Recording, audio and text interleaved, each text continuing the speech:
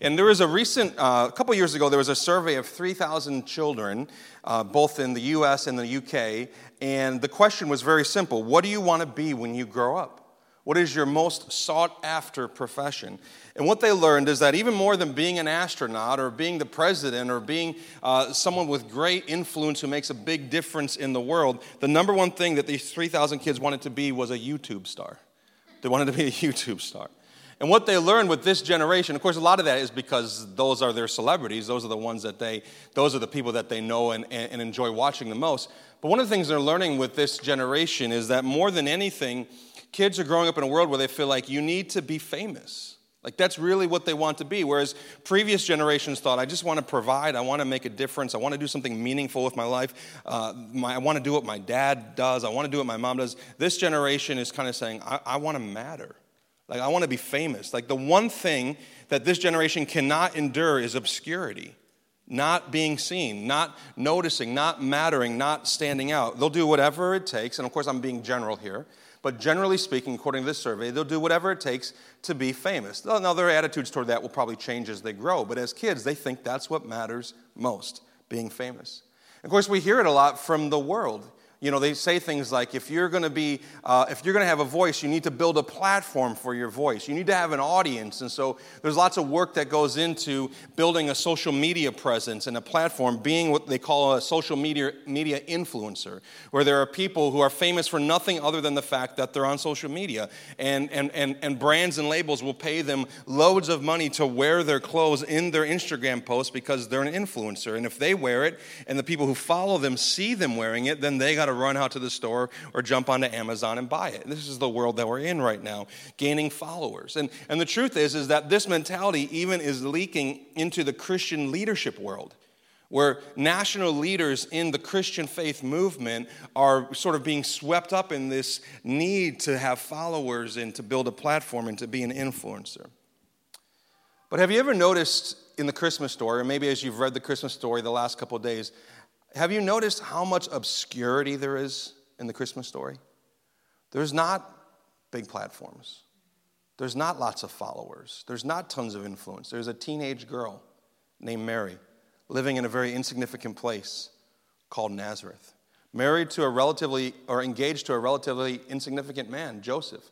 He just worked with his hands. He did sort of normal work. He was either a carpenter or a stone worker, but he wasn't a governmental leader. He wasn't an influencer. These were just two teenagers who planned to live a very normal life, and an angel came into that moment of obscurity with this amazing announcement. Bethlehem, the place where Jesus was born, is considered the smallest of all. I mean, let's talk about obscure, and then not even room in the inn. Jesus is born in basically a stable, and then the announcement of the King of the world is made not to the people with power and influence and big voices and big followings, but to shepherds who are outsiders and obscure. It's a story, I think, that if we miss this point, we miss one of the most important things. It's a story that is filled with obscurity. And then when we get to the end of Luke chapter 2, and the obscurity of Jesus' existence becomes stunning, I think. Because what happens in Luke 2 is the wise men come, the magi come from the east, right? They come seeking the king. They find Jesus. Now, I talked about this a couple weeks ago, not to ruin your nativity scenes, but the wise men were not there the same time as the shepherds. The shepherds came the day Jesus was born. The wise men came. Jesus was about 2 years old, okay? So at 2 years old, we have this story of Jesus. And then in Luke chapter 2, we have this brief little story about Jesus when he's 12 years old. He goes with his parents to Jerusalem for some sort of a religious feast, and he gets left behind, and they find him talking and teaching to the other rabbis, and they recognize something is unique about Jesus.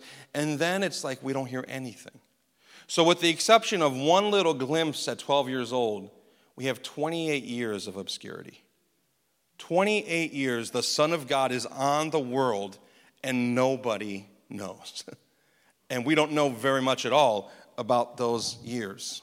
And I want us to look at what we know about those years. This is kind of a strange text.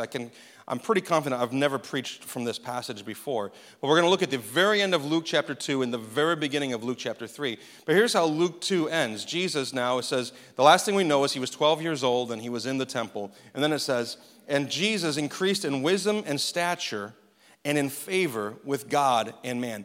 This is all about all we know for 28 years of Jesus' life. This one verse. he increased in wisdom and stature and in favor with God and man. Chapter 2 ends, chapter 3 begins, and in chapter 3, he's now 30 years old.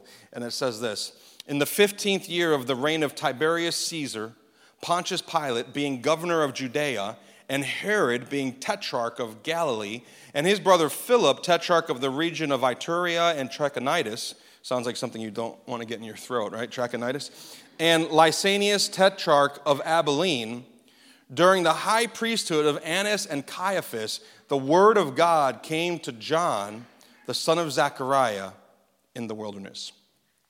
There's three things I want us to learn this morning. The message is simply called the gift of obscurity.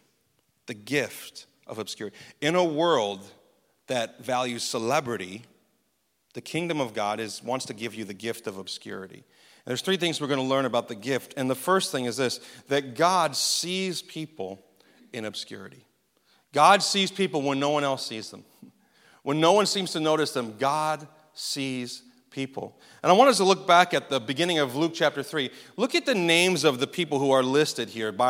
Luke is this master historian, so he's framing the story in the context of what was happening and who was ruling and who was powerful and who was important. And I read this verse a couple days ago, and it just jumped out at me like it never had before. Look at the important names. You have Caesar. He's the ruler of the Roman Empire. He's as important as it gets in this time in history. There's nobody more powerful than Tiberius Caesar. Then you have Pontius Pilate, who we're going to meet later in the story of Jesus, right? Pontius Pilate is the governor of Judea, which is a big region. Then Herod, who we also will meet later, he's the tetrarch of Galilee. Herod's brother Philip, these are all leaders, influential governmental leaders who are over significant regions. Lysanias, tetrarch of Abilene. And then Luke points out that not only were there leaders from the Roman Empire at work in this time, but that there were religious powerful men too in the Jewish community. And he says the high priesthood of Annas and Caiaphas. So Luke lists all these important people in all these impressive places, but then he says this, but the word of the Lord came to John. And it's like Luke wants us to realize God bypassed all the powerful people, all the important people, all the influential people, everyone who thought that they were something, that had built a platform, that had gained influence, that had many followers. God knew they were all there. Caesar, Pontius Pilate, Herod, Philip, Annas, Caiaphas. But the word of the Lord came to John. Who's John? He's a nobody. Everybody thought he was crazy. Everybody thought he was out of his mind. He wore camel hair and he ate locusts and honey. I don't know what you ate for Christmas yesterday, but I bet you did a little better than locusts and honey. This is what he was known for. The word of the Lord came to John, the son of Zechariah, who was a relatively insignificant priest.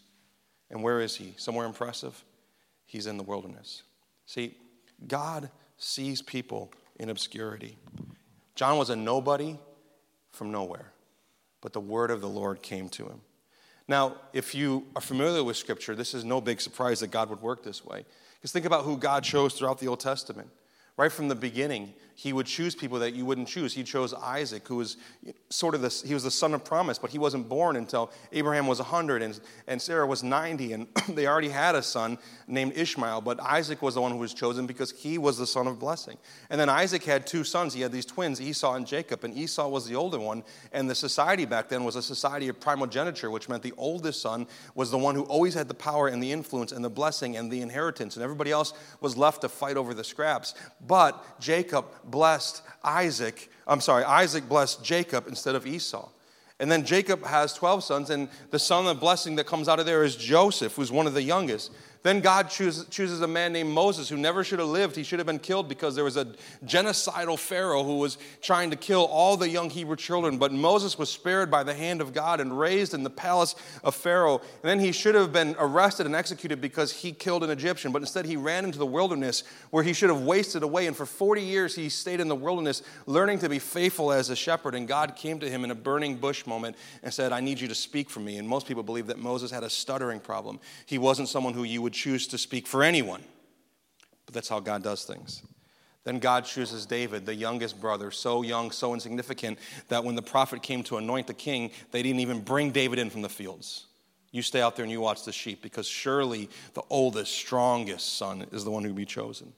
God chooses Gideon, who is not a warrior. He's not, in fact, when we find Gideon in the book of Judges, Gideon is threshing wheat in a wine press. And what that means is that he was in the wrong place doing the wrong thing.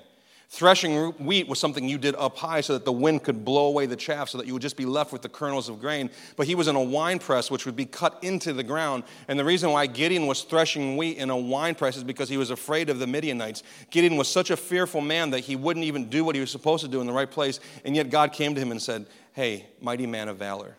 Because God sees people in obscurity. When everybody else would look over them, God sees Ruth, a Moabite, who was a widow and should have spent the rest of her life as a widow in a Gentile nation. But instead, she came back to the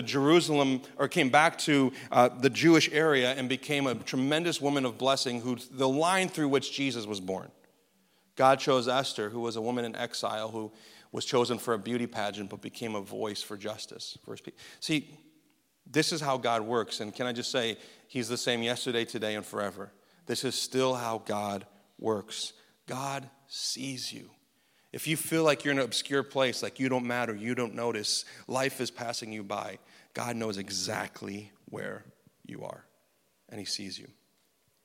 Yesterday, I made a standing rib roast for Christmas. And the way I do it is I slow cook it. So I put it in the oven at like 220 for it was 11 pounds. So it was like 5 hours of slow cooking. It's a real nice, even cook. And then you take it out, you rest it, and you put it back in at 500, and you sear it, and then you cut it up, and then you just lose yourself in it. At least that's what I do. And of course, you got to have the horseradish cream sauce and the au jus. And so that was our meal yesterday. Now I'm hungry because there's some leftovers at home that I'm thinking about right now. But you know, if you're going to cook a piece of meat that big, you're very brave to do it without a meat thermometer. And I got this meat thermometer that's a Weber meat thermometer that syncs with an app on my phone. So I don't even have to open the oven to look at it. It tells me the temperature on my phone, and it alerts me when it hits the temperature that I want. Now, I barely use that meat thermometer because I'm not usually cooking standing rib roast. I use it maybe 2 to 3 times a year when I'm doing turkey for Thanksgiving, when I'm doing a rib roast, maybe when I'm doing like lamb for Easter. But when I go, I know exactly where that thermometer is because it's in the same place, and it sits there 360 days a year. But I know when I need it, I know where to go to get it. And you may feel like you've been sitting on the sidelines for years, for months, for weeks. But God, the moment that God needs you, he knows where to find you.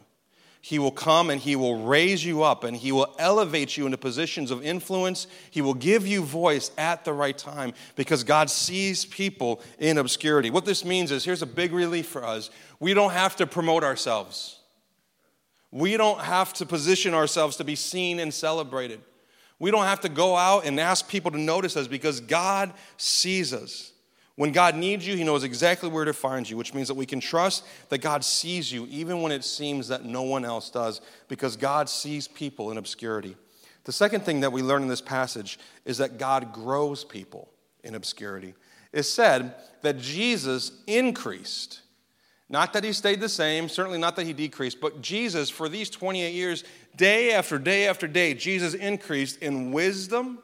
He grew in his understanding and his wisdom, but also in stature, which meant the person that he was becoming. Stature, I don't believe, just speaks of physical size, but even his emotional capacity, his mental capacity, his spiritual capacity, his relational capacity, all of those things. Jesus is growing in all of these ways. 28 years, day after day, in obscurity, with nobody noticing him, he's increasing and growing, and in favor with God and with man. How many of you have learned that so much of the life of faith is waiting on God's promises, waiting on his promises? We did, coming up to Christmas, we did an Advent calendar in our house, and it was a little LOL doll Advent calendar, because that's my 7-year-old's favorite thing in the world is LOL dolls. And every morning we'd come downstairs, and she would open it up, and there was always a little piece of chocolate behind the little door that she opened up, which she would always eat, like breakfast of champions, right? A little piece of chocolate in the morning to get you going. And part of the reason why we did the Advent calendar is because we thought maybe it would spare us some of the nonstop question asking about when Christmas is coming. We thought we were doing ourselves a favor by creating this Advent calendar, but somehow it made it worse. Somehow, she wasn't just asking about Christmas, she was asking about her calendar. Like, when am I opening the next one? What's the next day? Is day number 4? Is it just nonstop? Because she doesn't like to wait, right? And so the Advent calendar is supposed to be this visual representation of the promise of Christmas, but she doesn't want to wait. She keeps asking and wondering, is it now? And sometimes I think some of you in this room, you have received promises from God. Maybe you've received a word from the Lord that's been spoken of over your life, and you're just kind of, you're Madeline. You're just going, is it now? Is it tomorrow? When is it? Is it coming? And so much of the life of faith is learning to wait and trust God in the in-between seasons. You know, when we read the Old Testament, all we really see are the mountaintop moments. But, you know, from when Moses left Egypt to when God spoke to Moses in the wilderness, 40 years. He waited for 40 years for God to call him into his destiny. And we don't want to wait for 40 minutes for anything. And yet, God, in the waiting, here's why we wait. Because in the waiting, we grow. We grow. There's a Hillsong's Christmas album out that I've been listening to these last couple of weeks, and there's a song on it called Seasons. And I love this line from it where they sing in the bridge, if you're not done working, God, then I'm not done waiting. And that's the position of the Christian's heart. God, if you're not done working, then I'm not done waiting. I'll continue to wait and trust to see your hand. We receive the promise from God, but we don't always receive the timeline. We've been studying for the last month Isaiah chapter 9. Isaiah said, unto us a child is born, a son is given. Right? Wonderful Counselor, Everlasting Father, Mighty God, Prince of Peace, God with us. And I'm sure the people of Judah who were in Babylonian captivity were like, that's awesome. When? 700 years. 700 years from when Isaiah wrote those words till Jesus was born. But in the obscurity, God grows us. In the waiting, God grows us. Some of us, like I said, have promises and word from God. We trust him with the when, and then we be faithful in the waiting and in the meantime. In obscurity, for me, when I think of obscurity, it's a place of preparation.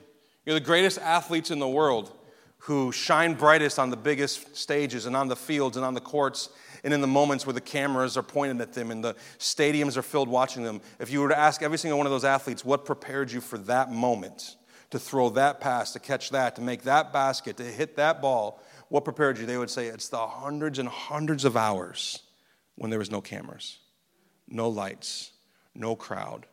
It was Michael Jordan, Larry Bird, guys like that, by themselves shooting hundreds and hundreds of baskets day after day after day to develop. And it's in the obscure moments that we are prepared for the moments when we need it the most. It's the importance of preparation. And I don't know that, you know, in a world where things happen so fast, I don't know that we value preparation. I think we value performance. Let's do it. But you can't perform without preparation. There's a famous quote by Abraham Lincoln, and every time I look at it, it's got a different amount of time in it, but this is the one I found yesterday. He said, if I only had an hour to chop down a tree, I would spend the first 45 minutes sharpening my axe. And the point of that being, there's preparation that needs to go into the performance. And it's in obscurity that we prepare. Listen, if you get out there in the moment of performance and the lights are on you and you're on the stage, it's too late to prepare. You got to know. If you're doing a stage production, recently my 10-year-old did a stage production at her school. If she didn't learn, you know, she spent a lot of time at home memorizing her lines, learning all of that stuff. If she waited till she was on stage to try and get ready to perform, it's far too late. We have to be ready with the preparation, and preparation often happens in obscurity. I always think of one of my favorite movies growing up was The Karate Kid, not the new ones, but the original ones. And, Daniel-san and Miyagi and Ralph Macchio was the actor. And that's sort of like the whole training process that Miyagi put Daniel-san through, where he would say, paint the fence and sand the floor. And he doesn't understand what he's doing. And there's this climactic scene where Daniel is sick of doing chores for Miyagi. He just thinks he's basically fixing his house up for him. And he says, I'm sick of this. When am I going to learn karate? When am I going to learn how to fight? And Miyagi stands in front of him and begins to command him to do the different hand motions that he's been doing, paint the fence and sand the floor. And as he does it, Miyagi begins to attack him, and he realizes that he's been teaching him defensive moves the entire time. Now, I don't know if that works. I don't think anyone else does that, but in the movie it worked. And so, but what I love about that scene is what felt like wasted time was preparation for the moment that was most important.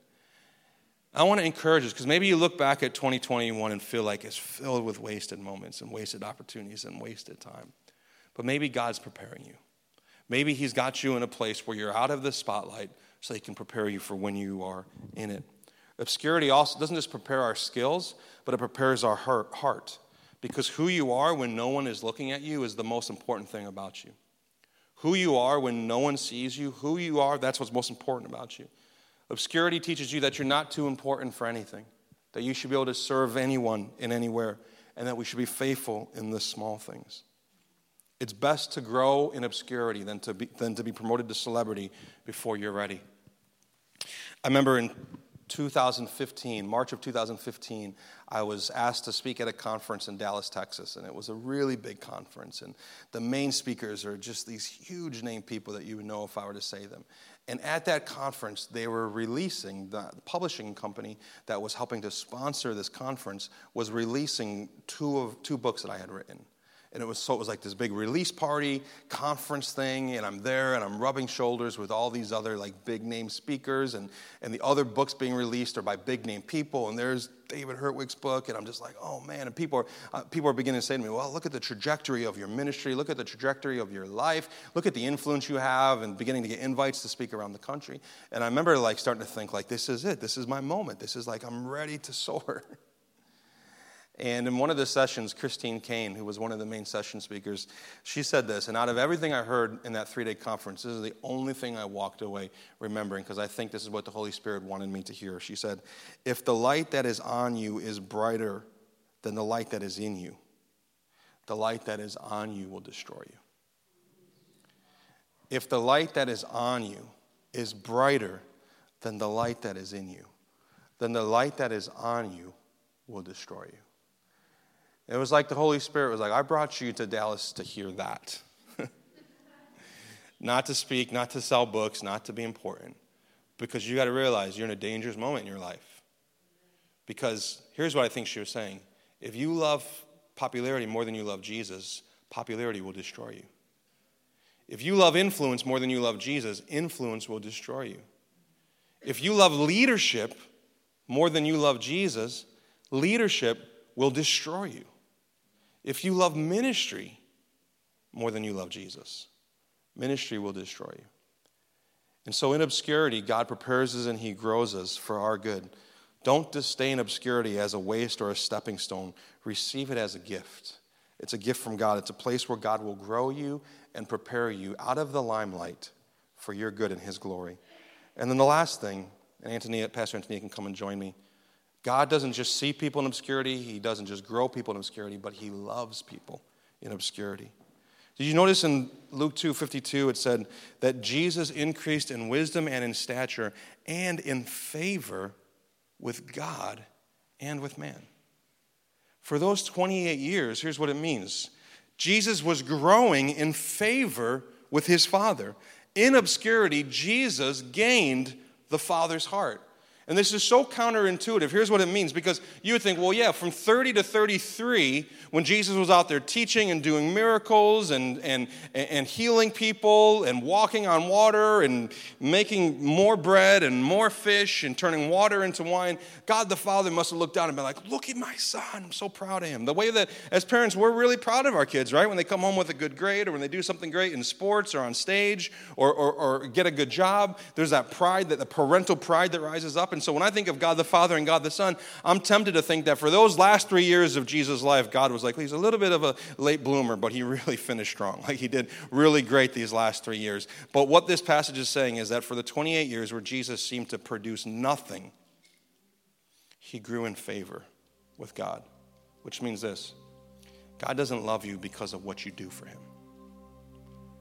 God doesn't even love you because of who you necessarily are. God loves you because of who he is. And even in obscurity, if you were to live 75 years and never be famous and never be known, and you know what? I've learned in my life, one of the lessons that I've learned in ministry is this. I want to be famous in my home. I don't need to be famous in this world. I don't need to be famous in Christian leadership circles. I want to be famous in my home, which means I want my wife to want to be married to me 20 years from now. I want my children to love me and see who I am and see how I love Jesus and see how I try to serve Jesus by his grace. That's where I want to be famous, is right there with the people that God has entrusted me with. God loves people in obscurity.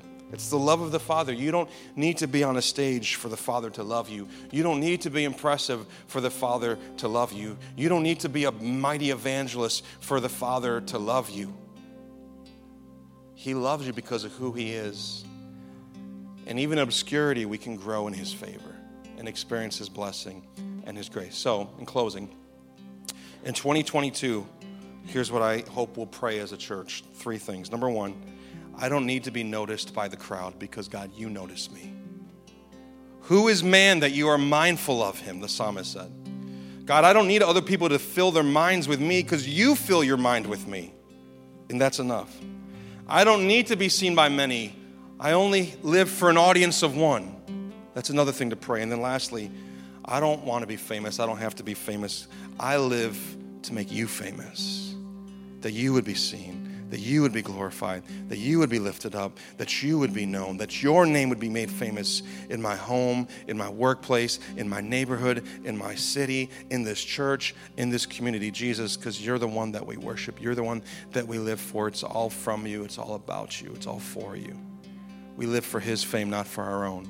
And so if we live that way, then when the rest of the world chases after celebrity, we can embrace obscurity. It's okay. We can embrace it, knowing that the God of the universe sees us, He grows us, and He loves us in those moments. Let's pray together.